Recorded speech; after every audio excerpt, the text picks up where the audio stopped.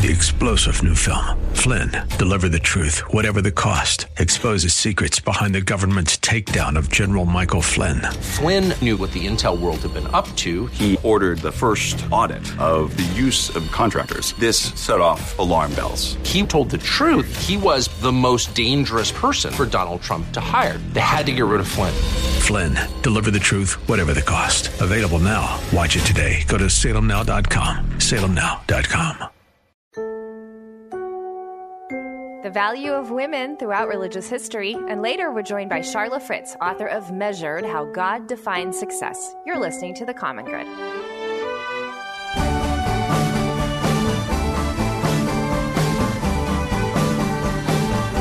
Hey everybody, welcome to The Common Good on this Friday afternoon. My name is Aubrey Sampson, and my regular co-host Brian Fromm is on vacation. He'll be gone today and a few days next week.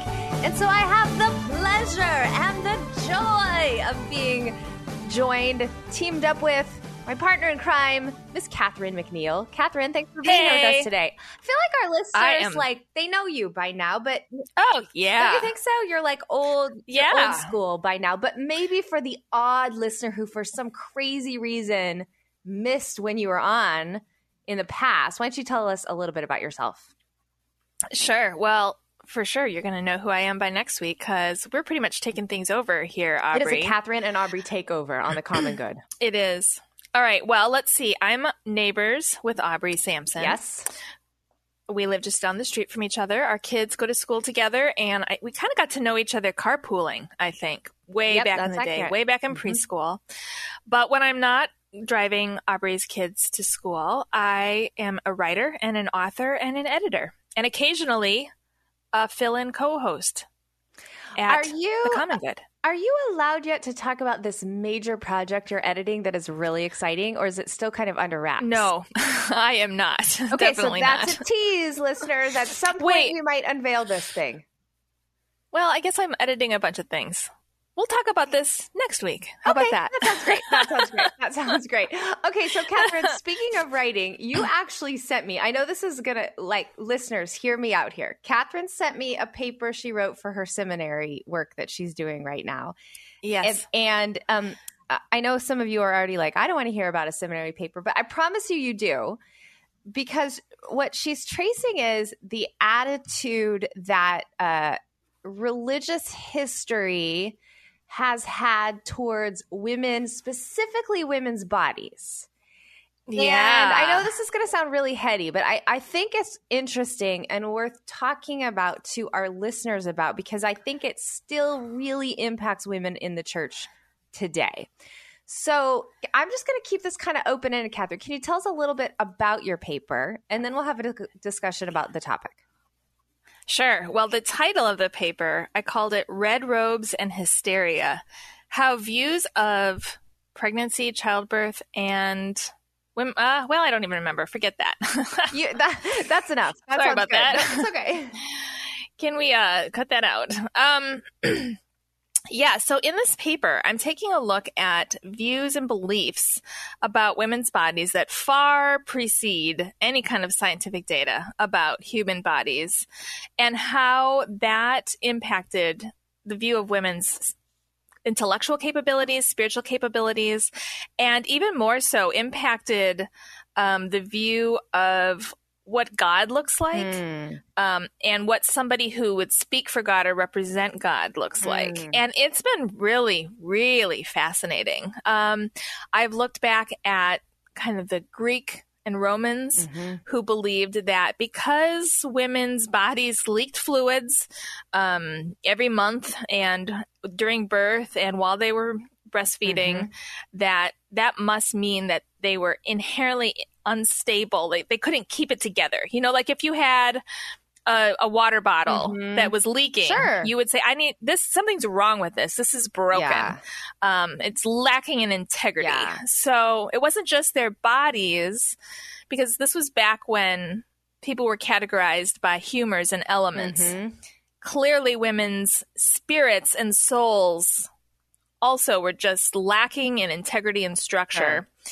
And therefore they just could not be relied upon for anything, simply because they had these sort of biological functions of reproduction. And therefore, they considered that the ideal human body was the male body. And, of course, who is God going to be most like? Yeah, the ideal human right. or the subpar broken human? Right. So, therefore, God must be like a male body. Yeah. And, it's been fascinating because we would never think something like that now. We understand the science behind all of this. But we still have so many of these assumptions underlying our beliefs about men and women. I think maybe especially in the church. So I think that's where I want to kind of take this conversation, Catherine, is that so much of what you're talking about, though maybe with different language, is still very prevalent in 2022. Like after the scientific data, after we sort of quote unquote know better. Yes. Certainly the world is charged with a lot of feelings about like women being, I mean, there's all, weaker, unreliable, unstable, too emotional. Yes. To lead or to preach or to make big, important decisions because of her hormones. I mean, I can remember very specifically preaching one of my first sermons years ago. Catherine, I think you and Matthew were actually there. We were. And this was, I had led a youth ministry for years, but this was the first time preaching in front of like male and female adults at our church. My lovely pastor at the time invited me to do that. And I remember afterward, a male that was on staff with me asking if I was on my period, because there was a moment in my message when I got emotional, meaning I teared up a little bit because I can't remember. Wow. I honestly don't remember what I was talking about, but there was something, that brought me emotion. And therefore his assumption was, I must be on my period. And his second thing was, if you're going to keep doing that, you have to get control of your emotions. And I remember for a very, very, very long time after that, I mean, decades after that, Catherine, thinking, I do have to get control of my emotions. I can't be, quote unquote, that woman on stage. And at some point, I can't remember when it was. I was actually do remember. I was about to preach at Mission Church. And I remember that day feeling emotional about the topic because I think they'd asked me to come talk about suffering. And I had just been through some loss in my life. It was probably a lament. And I remember praying, God, don't let me get too emotional. God, don't let me get too emotional. God, don't let me get too emotional. I don't want to be that woman preaching. And I felt like the Holy Spirit said, Aubrey, what if your emotions are part of the gift that you're bringing to the table here? Yes, and absolutely. I got on stage. I brought a box of Kleenex. I sat it down in front of me and I said, you guys, we're going to talk about some hard stuff today. And I'm not going to apologize for being emotional about it. So I'm bringing my Kleenex on stage. And I have had so many people comment how that gave them kind of permission and freedom and grace. But it is wild. I mean, I'm taking a long time to say it is wild the way women get boxed in and pinned to not be who they are because of their emotions or their bodies or their hormones or whatever it is. But no one's ever saying that to men. Yes. One of the research sources that I used for looking at how these ideas are still continuing on today was a master's thesis that was written by a colleague of mine. And she found women reporting, women who are ordained ministers. So they're already in a rather more accepting location, who are being told not to preach on weeks that they had their periods because somehow people would know and would think of the blood of a woman rather than the blood of Christ, which is weird, super weird. But that was not an uncommon kind of exhortation for these women who are pastors. But also, many women reported being told by men and women, both superiors and congregants, that they should not preach while they were pregnant because it proved that she was a sexual person. And that and God forbid a woman be a sexual person. No, it would make, I remember this in your research. Right? It would make people think about sex more, or about the woman being sexual more than it would about.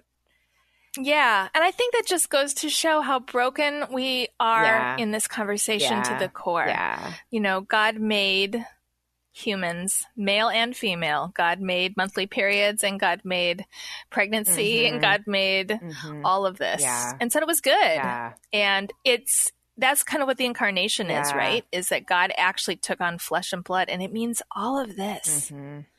So, So good, Catherine. Well, I know there's a lot more to unpack in that conversation, but I think what I want our listeners to hear is maybe just now a little bit more of an awareness. Like when you hear some of these attitudes being spouted about women's bodies, women's worth, women's value, women being too emotional, et cetera, unreliable, whatever it is, just maybe kind of go ding in your mind. Oh, wait, that's actually not an accurate viewpoint. That's really, really ancient from the Greeks. And is that biblical? No. And maybe you can begin to combat it in your mind. Anyway, lots that we could keep talking about, but very, very interesting stuff. We are so thrilled because Catherine and I are joined today by a sister author, a friend of ours. She's part of a writers guild that we're all a part of. We've known each other for years. Her name is Sharla Fritz. She's the author of many books, but she has a brand new book out called Measured by Grace, How God Defines Success. And Sharla, we are so thrilled to have you on The Common Good today. Thanks so much for being here with us. Thank you, Aubrey. It's wonderful to be here. I always enjoy your show and the insights that you bring. Oh, thanks for saying that. So nice, Sharla. Sharla, for our listeners who may not be familiar with you or your work yet, they will be after this, but can you tell us a little bit about yourself? Sure. I'm an author and speaker, and I write primarily Bible studies for women who want to dig into the Bible and learn more about God's grace for their lives. I try to make the Bible studies really practical and fun, but still diving deep into God's Word. Fantastic. You do such a good job of that too, Sharla. I know the name of your book is Measured by Grace, How God Defines Success. And I know that you've just spent thousands of words answering this question, but could you just really briefly summarize, how would you say God defines success? Well, I think in the book, in Measured by Grace, I study 8 different people, biblical characters, who either had a huge mistake or they just didn't look much like a success in the eyes of the world. It made me wonder why God included those stories in the Bible. And it made me see, as I dived into those stories, that they show us that God doesn't necessarily define success by wealth or fame or big accomplishments. It's more like He defines success in our faithfulness to Him, relying on Him, and doing whatever job He has given us, whether we think it's big or small. When we do that job for Him and in His power. I think all of the stories throughout the book emphasize that fact. We might think what we're doing is not important, but in God's eyes, everything that He has given us becomes significant in His hands. Yeah. So beautiful, Sharla. Can you tell us maybe a favorite character or a surprising character as you were studying and writing that you personally connected with? Well, Joseph is the one who really inspired the idea for the book, because when I was reading the story of Joseph, I noticed a phrase that said, "And everything Joseph did turned to success." And you would think, okay, Joseph in the Old Testament, this is the Old Testament Joseph, he became the second most important person in Egypt. And so you would think that phrase that about all of his work turning to success happened when he was that powerful person in the nation and saved the nation from starvation. But it doesn't use the phrase there. It uses that phrase when Joseph is a slave in Potiphar's household and when he is a prisoner. And that is what first made me think, okay, God defines success much differently than we do. He noticed Joseph's work when it was in obscurity, when he was just doing his best as a slave, when he was working in the prison. God noticed that and said it was a success. So I just, that really touched me and made me think I want to learn more about success. Yeah. Oh, yeah. So good. Charla, there's a phrase that you wrote in the book that really stood out to me. And as I was kind of flipping through, I went back and looked for it again. And it's rest in the truth that you don't need to do something great for God. I think that stood out to me because that has the ring of truth to it, to me, as someone who studies the Bible. But it is in contrast to so much of the messaging that we hear in our culture, from youth group rallies to Christian college. There's such a large messaging, I think, especially on young people, that you need to do something great for God. Can you tell me a little bit more about why you put that statement in here and what you'd like to tell the reader through that? Well, I think David's story shows this really well because he wanted to build a temple for the Lord. He wanted to do something great for the Lord. But then Nathan, the prophet, comes to him and says, God said, no, you don't need to do this. Instead, I'm going to make your name great. And that was like an eye-opening thing. God doesn't need us to do great things for him. He is the one that does the great things. And like you said, in our culture, that is just drummed into us that we have to do something big and important and great. And so I have felt that myself. I've felt that burden. I want my life to matter. But through all of the stories in Measured by Grace, you will see that God often chose the small and the unimportant and the least likely. And they did something for him, but it wasn't necessarily big and impressive all the time. Jeremiah is another example of this because Jeremiah, God said, I want you to be my spokesperson. I am going to put my words in your mouth. And, Jeremiah probably thought, well, this is a slam dunk success because I'm going to be speaking God's words. Everybody's going to want to flock to hear my words. But the message that God gave him was not something that the people wanted to hear. And so then nobody listened to him. So in his lifetime, he probably felt very much like a failure. But thousands of years later, here we are still reading his words, and they're still touching our lives. Yes. And so it might seem like a small thing in our lifetime. We don't know how God is going to use it. So I think we have to, instead of thinking of doing something big and important for God, we just do what he has given to us in that moment and view it as something that God has given us in love to do for him. And if we do that in love, he will make something great out of it, whether we see the greatness or not. Oh, so good, Charla. Charla, with the brief time that we have left, I'm just thinking of our listeners who might feel like failures in their own life right now for whatever reason, life circumstance, a mistake, what have you. What's a word of encouragement that you have for them? I would encourage everyone to remember that God doesn't base his love for us on our accomplishments or our successes. He won't love us more if we have done something. We haven't done something important, or he won't love us more if we have done something impressive. He will always love us just because he is love. Oh, it's so good, Charlotte. This is a message all of us need. I feel like every day, those of us who've been Christians for a long time or brand new Christians or don't even know Jesus, it's such a good word that we can't earn or like outdo his love for us. I love that.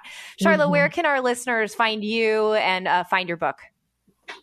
Well, my website is Sharla Fritz, and spelled SharlaFritz,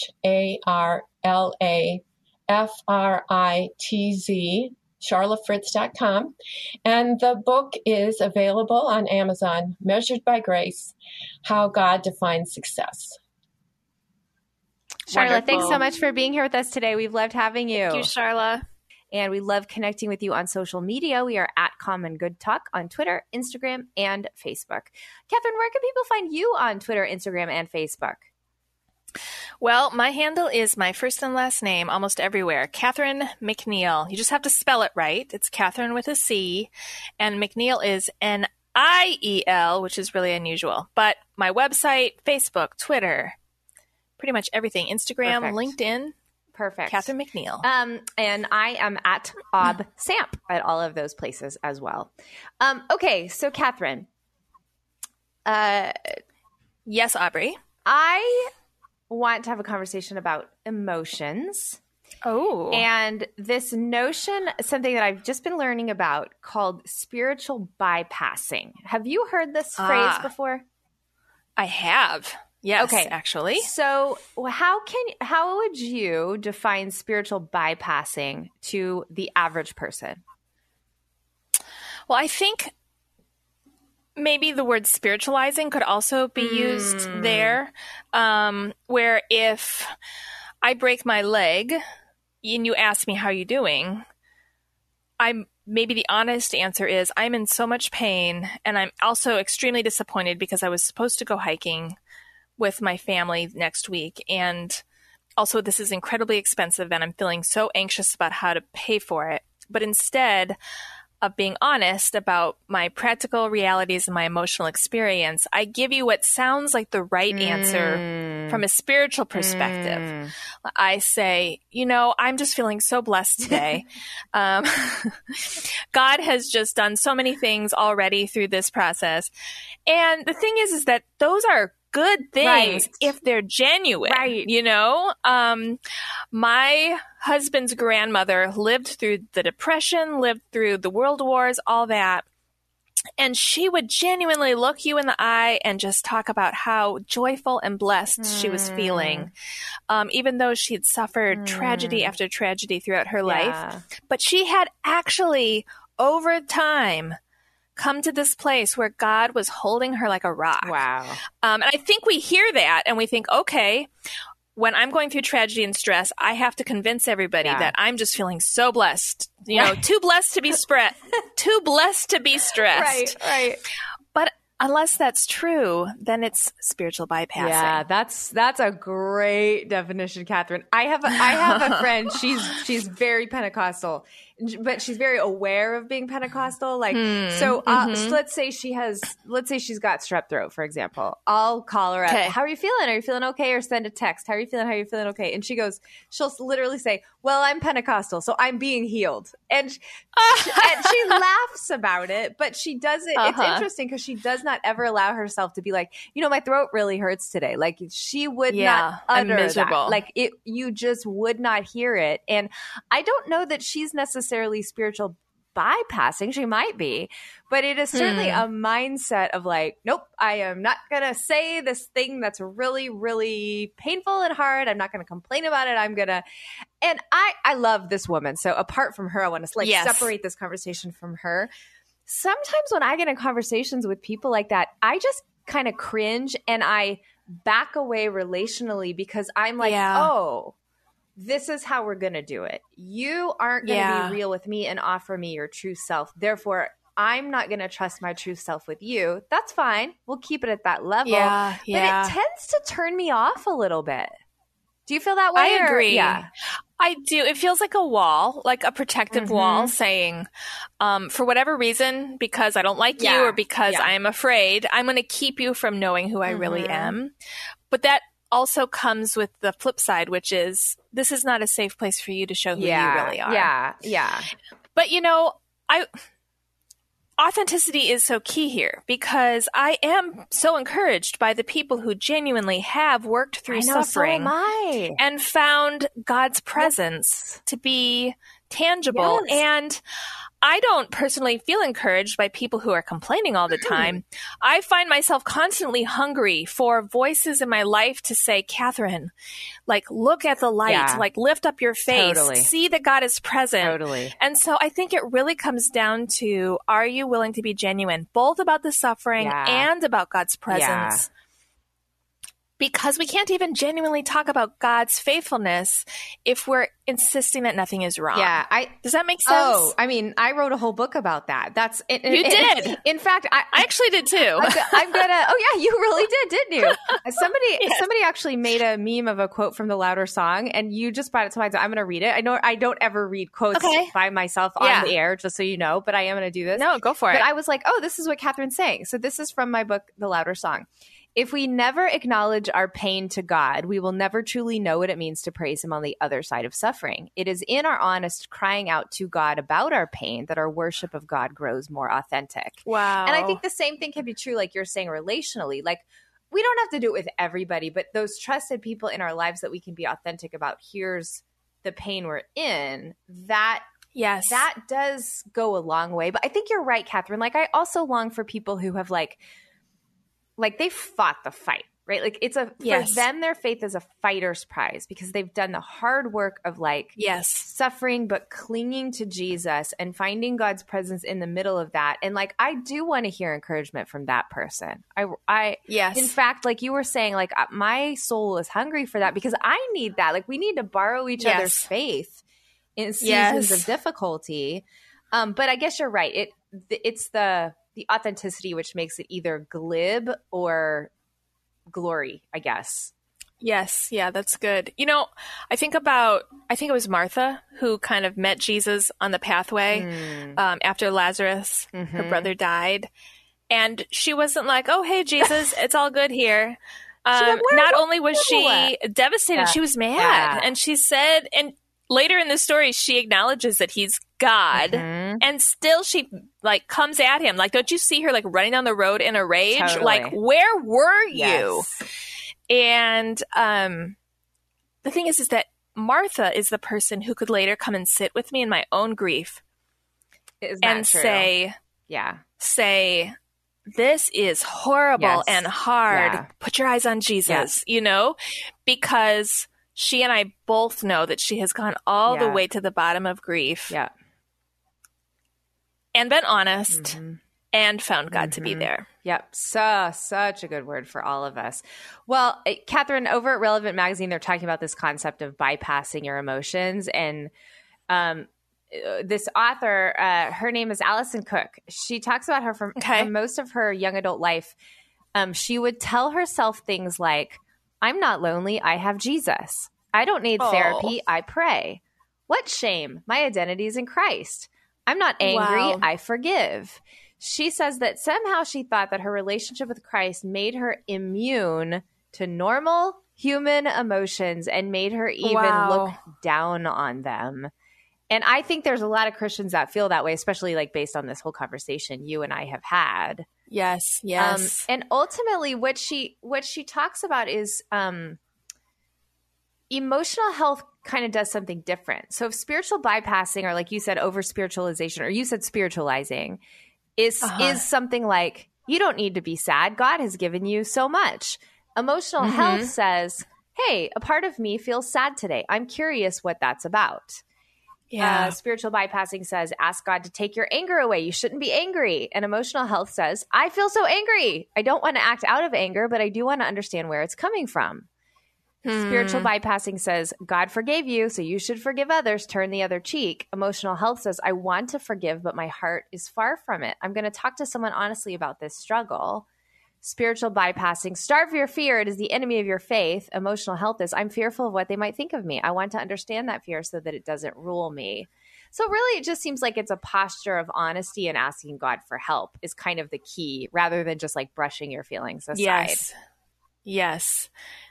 That's, I have a master's degree in counseling, actually, that I don't ever use. But one of the images that would be brought up a lot in our lectures that really stuck with me is that if there's furniture that you don't like in your house, and of course we're talking in a metaphor here, this is emotional, and if you put it up in your attic because you don't want to have to deal with it, eventually it's going to start making noise up in your attic.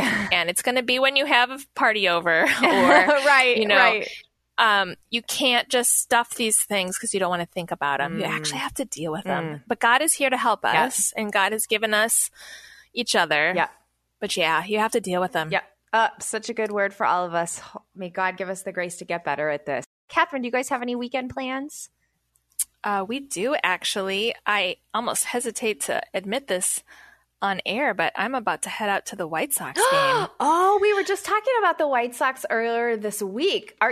You're a big Cubs fan, though. Yes, that's why I hesitate to admit it. Gotcha. I am a big Cubs fan, and moreover, I am a Minnesota Twins fan. Oh, man. So there's just no room in my life for the White Sox. But tickets became available, and I am going. That's so fun. I actually love going to baseball games. I think that's good. I do too. You know who would actually be shocked to hear me say that? Brian Fromm, because he loves baseball, especially the Mets. But he makes fun of me for not, caring about sports, and I really don't care about sports at all. But I do really enjoy being at baseball games, like the camaraderie and the just like eating good food and sitting in the sun. Yeah, it's like a party. Yeah, it's like a party. I like hockey games for that reason. I feel like they're fun too. Okay. Yeah. It's America's favorite pastime. I actually don't care about sports at all either. I will never have any idea what's going on. Like all my friends will be posting things and I'll be like, oh, I didn't even know it was basketball season, much less that it was the championship. Yeah, same. What's March Madness? Right. But baseball, I do make an exception for baseball. I do love baseball. Yeah, that's so fun. I love that. Well, that sounds like a fun weekend. I hope you have a great night tonight at the game. Thank you. Okay, Catherine, switching gears here. Brian and I interviewed a good friend of mine and Kevin's, Daniel Yang. He co-authored a book with Matt Sorens, who you and I both know, and another pastor from Tulsa, Oklahoma. And really it's about their belief that marginalized voices in America are actually going to help save the American church. And it's a really, really good book worth reading called Inalienable: How Marginalized Kingdom Voices Can Help Save the American Church. So interestingly, Kevin and I went to their book launch, and they brought, I think it was maybe 6 people, some church pastors, some just church goers from America, but from around the world. So like a couple women from Africa, a couple guys from Latin America, a guy from Thailand, I think. I might be wrong about that.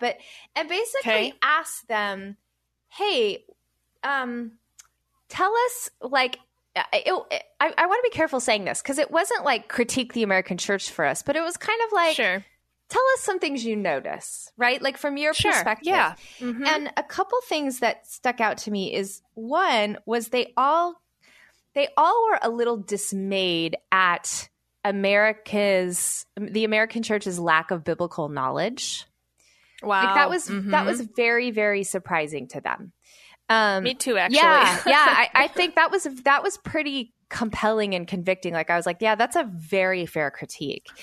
And then the other thing was this like kind of lack of community, or jokingly, like what we would say white people time. Like we want to go from here to here to here to here to here. We want our church to end on time. We want that meeting to end on time. We don't want it to take longer than that.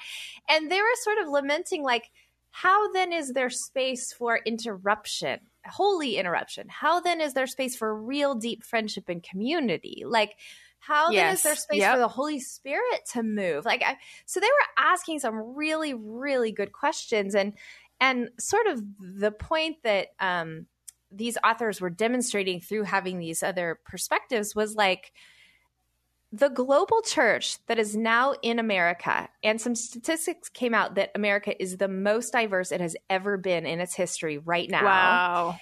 that the global church that is now in America is actually going to be the thing that helps the American church be what it always should have been. And some of the problems that we're seeing now, like some of the downfall of pastors and the celebrity culture and what have you, I mean, you can categorize these things in all kinds of ways, that the global church that is now on American ground, American soil, is going to show us like a perspective, a new way, a better way, the right way. And like a movement is going to come through the global church and help save the American church. What do you think? Okay. What are your thoughts about that? Oh, well, I hope so. I guess is my main thought. Me too. Yeah, I feel a little bit uncomfortable with the idea. I would be careful how I wanted to phrase it, because I know I've heard all of my friends who are on the margins are tired of white people saying, oh, we need you to fix this thing for us. Like, maybe you can do the work to fix this thing for us that we broke. Yeah, that's fair. So I'm not wanting to say that. Yeah. But I do think that for a very, very, very long time, American churches have somehow sort of implicitly assumed that we understand best, that what we're doing is the ideal, and that we don't need to get critique or feedback from very different corners of the church, that we need to be sending missionaries to these other countries. We do not need to be receiving missionaries from them. So I do think that there is a broken down feedback where we're sending feedback to other churches around the world, but we're not necessarily allowing them to speak into our own blind spots. I can remember when I was living in another country for a while, a local American Christian who was living there was complaining that the church struggled so much with syncretism, that they had adopted so much of the local culture that it didn't feel like Christianity to her anymore. That makes sense. And I was like, that is a problem. We do that too in America. And she was like, no, we don't. She saw American Christianity as the thing itself. Wow. And any other iterations around the world as deviance. So I think that's where we do need to be, quote unquote, saved by the global church. We need to be willing to humble ourselves and listen and say, how have we actually just brought in way too much of American values, American practices, at the expense of the body of Christ? What can you see in us that we can't see in ourselves? Yeah, that's so good. And sometimes it is just, I mean, like in every field, it's just healthy to have an outsider's perspective, because absolutely. And I hate to say outsider because that's sort of unfair, but the voices that we have typically marginalized, you get a fresh perspective because you have fresh eyes. Like sometimes when you're in it, you just can't see. And so it's so helpful just to have another voice be like, well, hey, have you considered it this way? Or why does the American church not value the word of God or know the word of God as much as other parts of the world? Like those are compelling critiques worth hearing. And from our brothers and sisters in Christ, right? So there's like a genuine love and affection towards Jesus and the unity that we have because of the blood of Christ. And that can be so healthy. You can find more about this book. It's wherever books are sold. But again, Daniel Yang, Matt Soerens, and their third co-author, whose name I cannot remember right now, unfortunately, Eric Costanza is his name. It's called Inalienable: How Marginalized Kingdom Voices Can Help Save the American Church, available wherever books are sold. It's Friday. So if you're a regular listener, you know what that means. That means it is time for our top 5 list. Top 5, top 5, top 5, top 5. Top 5 things with Brian and Aubrey. Woo, woo. All right, you heard that theme song. That means it is time for our top 5 list. Catherine, do you want to tell the people what our top 5 list is today? I do want to, because I'm so excited about this. I have butterflies in my stomach. We are going to talk about our top 5 school supplies. Top 5 school supplies. And you might be saying, why are you doing top 5 school supplies? It is because it is almost time for us to go back to school. We are starting to get our school supply lists from our schools, and the Target aisles, the Walmart aisles are filled with school supplies. And so stocked. In honor of, I mean, I don't want to say summer ending, but in honor of summer ending in school, going back in, we are going to talk about top 5 school supplies. And some of these are like from when we were kids, not necessarily ones now. But all right, Catherine, why don't you start with number 5? Okay. Well, I just want everyone to take a moment and remember that delicious feeling of new school supplies. I don't know what is so amazing about it. Maybe it's because back when we were growing up, you didn't get new things that often. There had to be like an event. Yes, that's so true. So my number 5 is a little bit off the beaten path. But do you remember those fun erasers that you used to be able to get? Oh, yes. They would be in different shapes and different colors. Yep. And I can smell them. Like I can viscerally smell those erasers right now. And they were so fun. Those were so fun. Those are going to be on my list as well a little bit higher. I love those cute erasers. Yeah. Okay. And you could like collect them and you'd like put them in a little Ziploc bag or something. They were so cute. Yes. Okay. My number 5 is just a good old fashioned backpack. I love getting a new backpack, especially like a cute one, or as I got older, like a cool one. Like I loved a new backpack because backpacks were a little expensive. You didn't always get one year to year. Oh, no. But when you did, that was exciting. Yes. Very exciting. Absolutely. I feel like, Catherine, it might have been you, correct me if I'm wrong, who taught me when our kids were a little younger, like sometimes it's worth buying a little bit more of an expensive backpack so you're not buying a new one every year. And I learned that from you. Thank you. Yes. And I'm not trying to do product placement or anything, but I try to get backpacks at Costco because I feel like they just wear out otherwise. They do wear out. It's 20 wild. minutes. Like, oh, wow, there's holes in your backpack. Yep. Yes. Already. And it's 2 weeks into school. All right. Backpack. Okay. What's your number 4, Catherine? Well, guess what, Aubrey? My number 4 is backpack. Yes.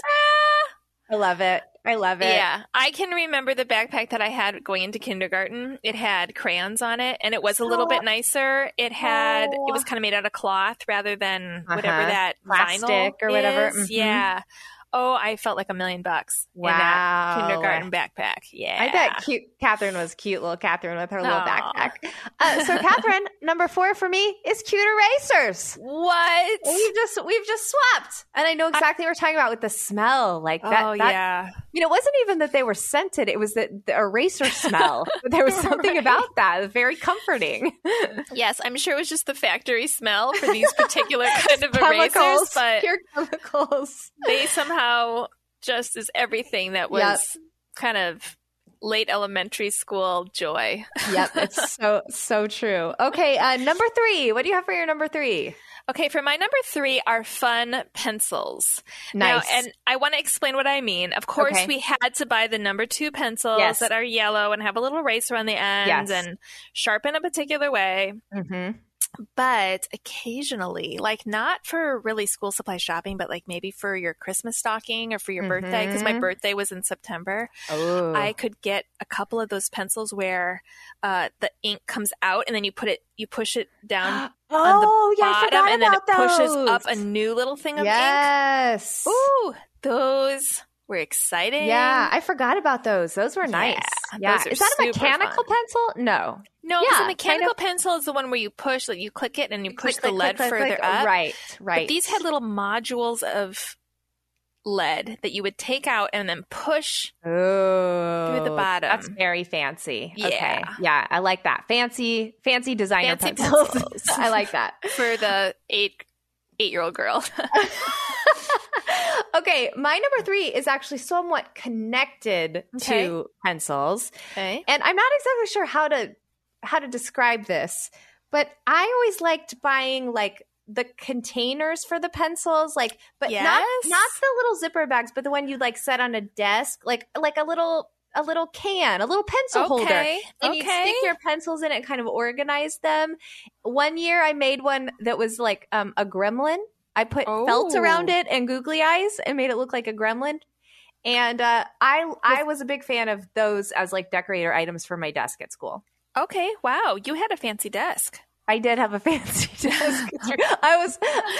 People who know the Enneagram, I was a 4 through and through. So I needed my environment to be pleasing to me. That was important. Okay. So that's my awesome. number. That's my number 3, pencil holders / containers. Okay.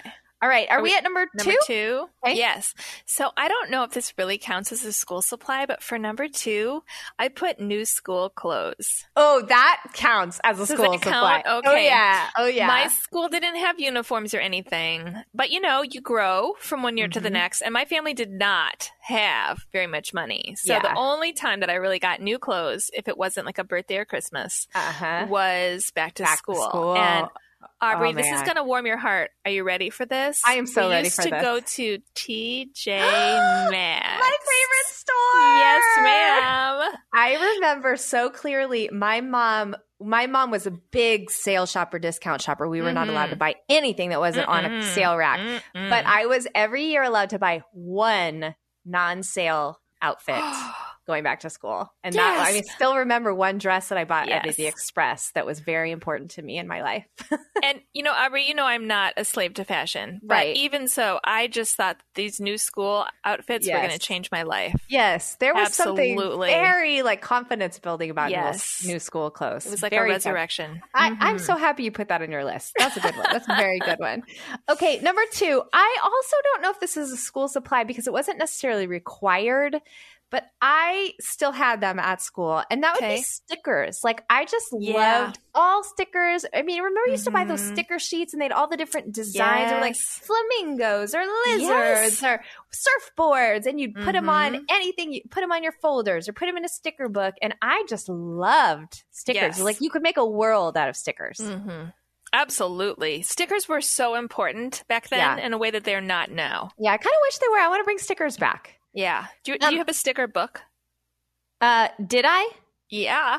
Oh, yes, I had a sticker book where you just literally, it was just like a notebook and you're like putting your stickers in it. Yes. Yep. Yes. Okay. I actually, right now, I have a collection of stickers in a journal because I love stickers still. But they're now they're more beautiful, sort of vintage, you know, they're mature stickers. Yeah.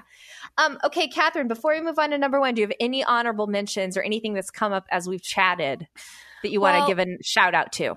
Aubrey, I feel like people are just going to think that I'm fangirling you, but my honorable mention was stickers. What? Yes. We were clearly both girls in elementary school. At the exact same time period. Yeah, I didn't really know if it counted because no school said buy your child stickers before you start back. Right. But, I just remember sitting at my desk and loving my stickers. Oh, I mean, really, stickers were so awesome. I still have all my childhood stickers. They're in a box somewhere in my basement. Okay, this is amazing. I had a sticker book. Yes. That was made so that you could actually peel the sticker off and then put it back on again. But it didn't work that well. But I also loved to make these little, and again, you know, I'm not craftsy at all. I don't understand where childhood Catherine was getting this stuff, but I would make these homemade envelopes with this pretty colored paper that I had, and then I would stick my stickers in it. Oh, I love and this I have part of your those world. still too. What? You need to bring these out. Can you just see me with my sticker envelopes and my cute little erasers in my new outfit from TJ Maxx? Oh, we would have been such good friends in elementary school. We would have so many fun just like hanging out and doing stuff with our stickers. That would have been so great. Okay, well, I had one honorable mention, which was it reminded me, your pencil thing, your fancy pencils reminded me of it. Do you remember? I didn't always get these either, but every once in a while it was like they were kind of like, this might have been what you're describing. They were like plastic pencils and they had designs on them. Like it'd be like all strawberries or all, I don't know, rainbows or something like that. And they might have been mechanical, but there was something about the plastic and the design that were just like very, very cute out of the ordinary pencil. I think we're talking about the same thing. We might be talking about the same thing. Okay. All right. Okay, Catherine, it is time for our number one school supplies. You want to share yours? Yeah. My number one, I feel like I need like a whole drum roll here because it's so amazing, is drum roll. Crayons. Crayons. You just went very like, that's very foundational. Right? Wow. I mean, I can't say that I ever loved a box of crayons the way I loved all these other things. Yes. But there's just something iconic about picking out that box of crayons and opening the lid, and they're all fresh and new and in order. I feel like, whether my own personal feelings aside, There's nothing more iconic than a new box of crayons. That's solid. That's a really solid number one. Yep. Well done, Catherine. Okay, how about you? I'm going to take it a little older. I'm going to go middle school, high school. And my number one is going to be a Trapper Keeper. Oh, yeah. I loved a Trapper Keeper. You could pick your design. You get cool folders for the inside. Everything's so organized. Amazing. My number one is a Trapper Keeper. All right. Well, those are our top 5 school supplies. Let us know if we forgot anything or what your favorites are on our social media at Common Good Talk. It is the end of the show on a Friday night. Hopefully you have some great weekend plans. The end of the show, Catherine and I love to bring you something that's challenging or inspiring or something to put a smile on your face. And I found these humorous rules of etiquette over at BuzzFeed, Catherine, on ways that we can be good neighbors. And, BuzzFeed is not necessarily reliable for like hard news, but this article is actually pretty funny. It's called "My Neighbors Really Appreciate It When We Told Them 20 Unspoken Rules of Neighborhood Etiquette." So I thought we could share some of those with our listeners for the last few minutes we have here together. These are golden. Yeah, these are golden. I'll share the first one. It says this: "I can't believe we have to say this, but don't steal your neighbor's packages or mail." Oh my goodness. I mean, I feel like that should go without saying, but it happens all the time. So yeah, don't be that neighbor. Don't steal their mail or packages. Don't even look at their mail or packages, frankly. I mean, that sounds, don't steal. That's good. Yeah. That's good. All right. Well, this one is much more practical. If you're going to throw a party, give your neighbors a heads up and try to keep it down when it gets late. I think that's pretty reasonable. It's so reasonable and like so... that's just kind. I think that's really good. But really you know what? Isn't it so American too? Instead of inviting your neighbors to the party, you're just giving them a heads up. Isn't that funny? Like, hey, I'm having a party. Don't come. I just wanted you to know. I just want you to know what's happening. That is so true. That is so American of us. Yep. All right. What else did you like on here? Okay, here's another one. "I hope nobody needs to hear this, but pick up your dang dog poop and put it in the trash." This is accurate. Like, I don't have a dog, but I like to go on walks in our neighborhood. And I would say our neighborhood in general, Catherine, does a great job of picking up dog poop. But every once in a while, you come across it and you just think, just, I know it's gross, but just put it in a poo bag and throw the poo bag in the garbage. Yes. Oh, please. Please. That's like basic neighboring right there. Yes. I am going to combine 2 for the next one, okay?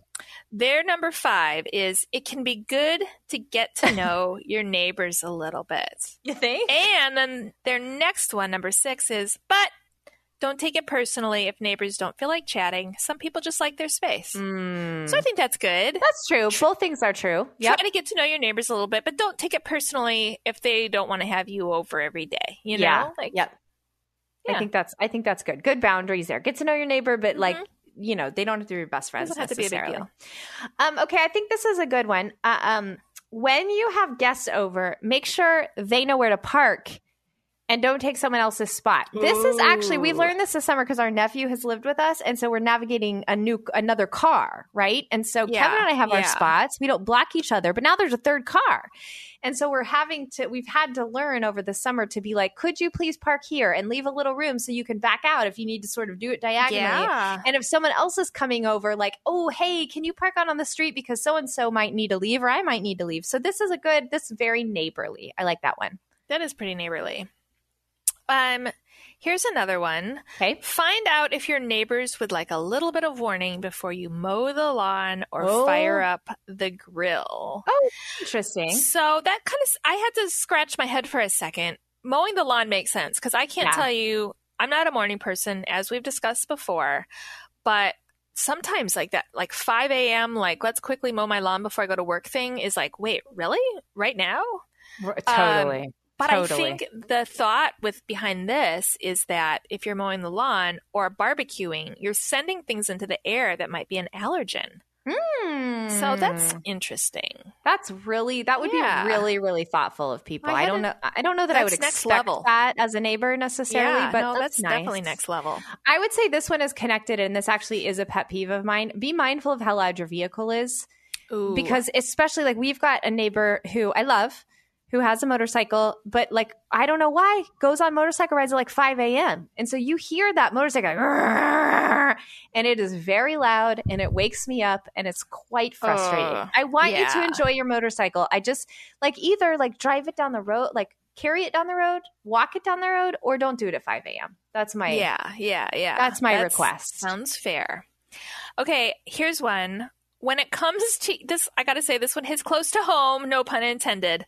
When it comes to yard maintenance, try to read the room and don't be the house with the worst yard on the block. Oh, yeah, that's good advice. Mm-hmm. Why does that one hit close to home? Because of all your gardening? As you know, we live in the suburbs, but we kind of act like we live in the country. We are running this enormous garden, Aubrey, out of our yard. And so we put just hours and hours every week into growing these vegetables. Yeah. But that does not necessarily cause one's yard to look neatly manicured like suburban yards like to look. Yeah. So we neglect the flower garden areas, and then we have like enormous tomato plants everywhere. So, yeah, that's true. That's true. You do. We are probably on our street the worst lawn maintenance people too. Ooh. Like, I wouldn't say it's, we don't live like we're on a farm, but like we just don't like yard work. So our neighbors have pretty impeccable lawns, and it definitely empowers us to like, oh, we should mow, we should pull weeds, but it's definitely not to the degree that they do it. Yeah. So I do sometimes feel a little bit of guilt about that, and I get out there and like, okay. This is why I like the winter in Chicago, because you don't have to worry about yard work, just snow plowing, and that's it. Just that. One of the beauties of Chicago. All right. Well, let us know if we missed any unspoken rules of neighboring. We would love to hear from you on our social media. And thanks so much for joining us today. We hope you have an amazing weekend. Catherine and I will actually be back again on Monday from 4 to 6 p.m. because Brian is still out of town. So for Catherine McNeil, I'm Aubrey Sampson, and you've been listening to The Common Good on AM 1160. Hope for your life. 3-star General Michael J. Flynn, head of the Pentagon Intelligence Agency, knew all the government's dirty secrets. He was one of the most respected generals in the military. Flynn knew what the intel world had been up to. He understood its funding. He ordered the first audit of the use of contractors. This set off alarm bells. The explosive new documentary, Flynn, Deliver the Truth, Whatever the Cost, uncovers the facts behind this scandal. Flynn told the truth. He was the most dangerous person for Donald Trump to hire. I find out the worst enemy that I'm going to face in my life is right here in America. They took my assessment and they wanted me to change it. And I was like, I'm not changing it. They had to get rid of Flynn. With in-depth interviews, archival footage, and never-before-seen personal records of the man behind the headlines. I just felt like I was drowning. Flynn, Deliver the Truth, Whatever the Cost. Available now. Watch it today. Go to salemnow.com. salemnow.com.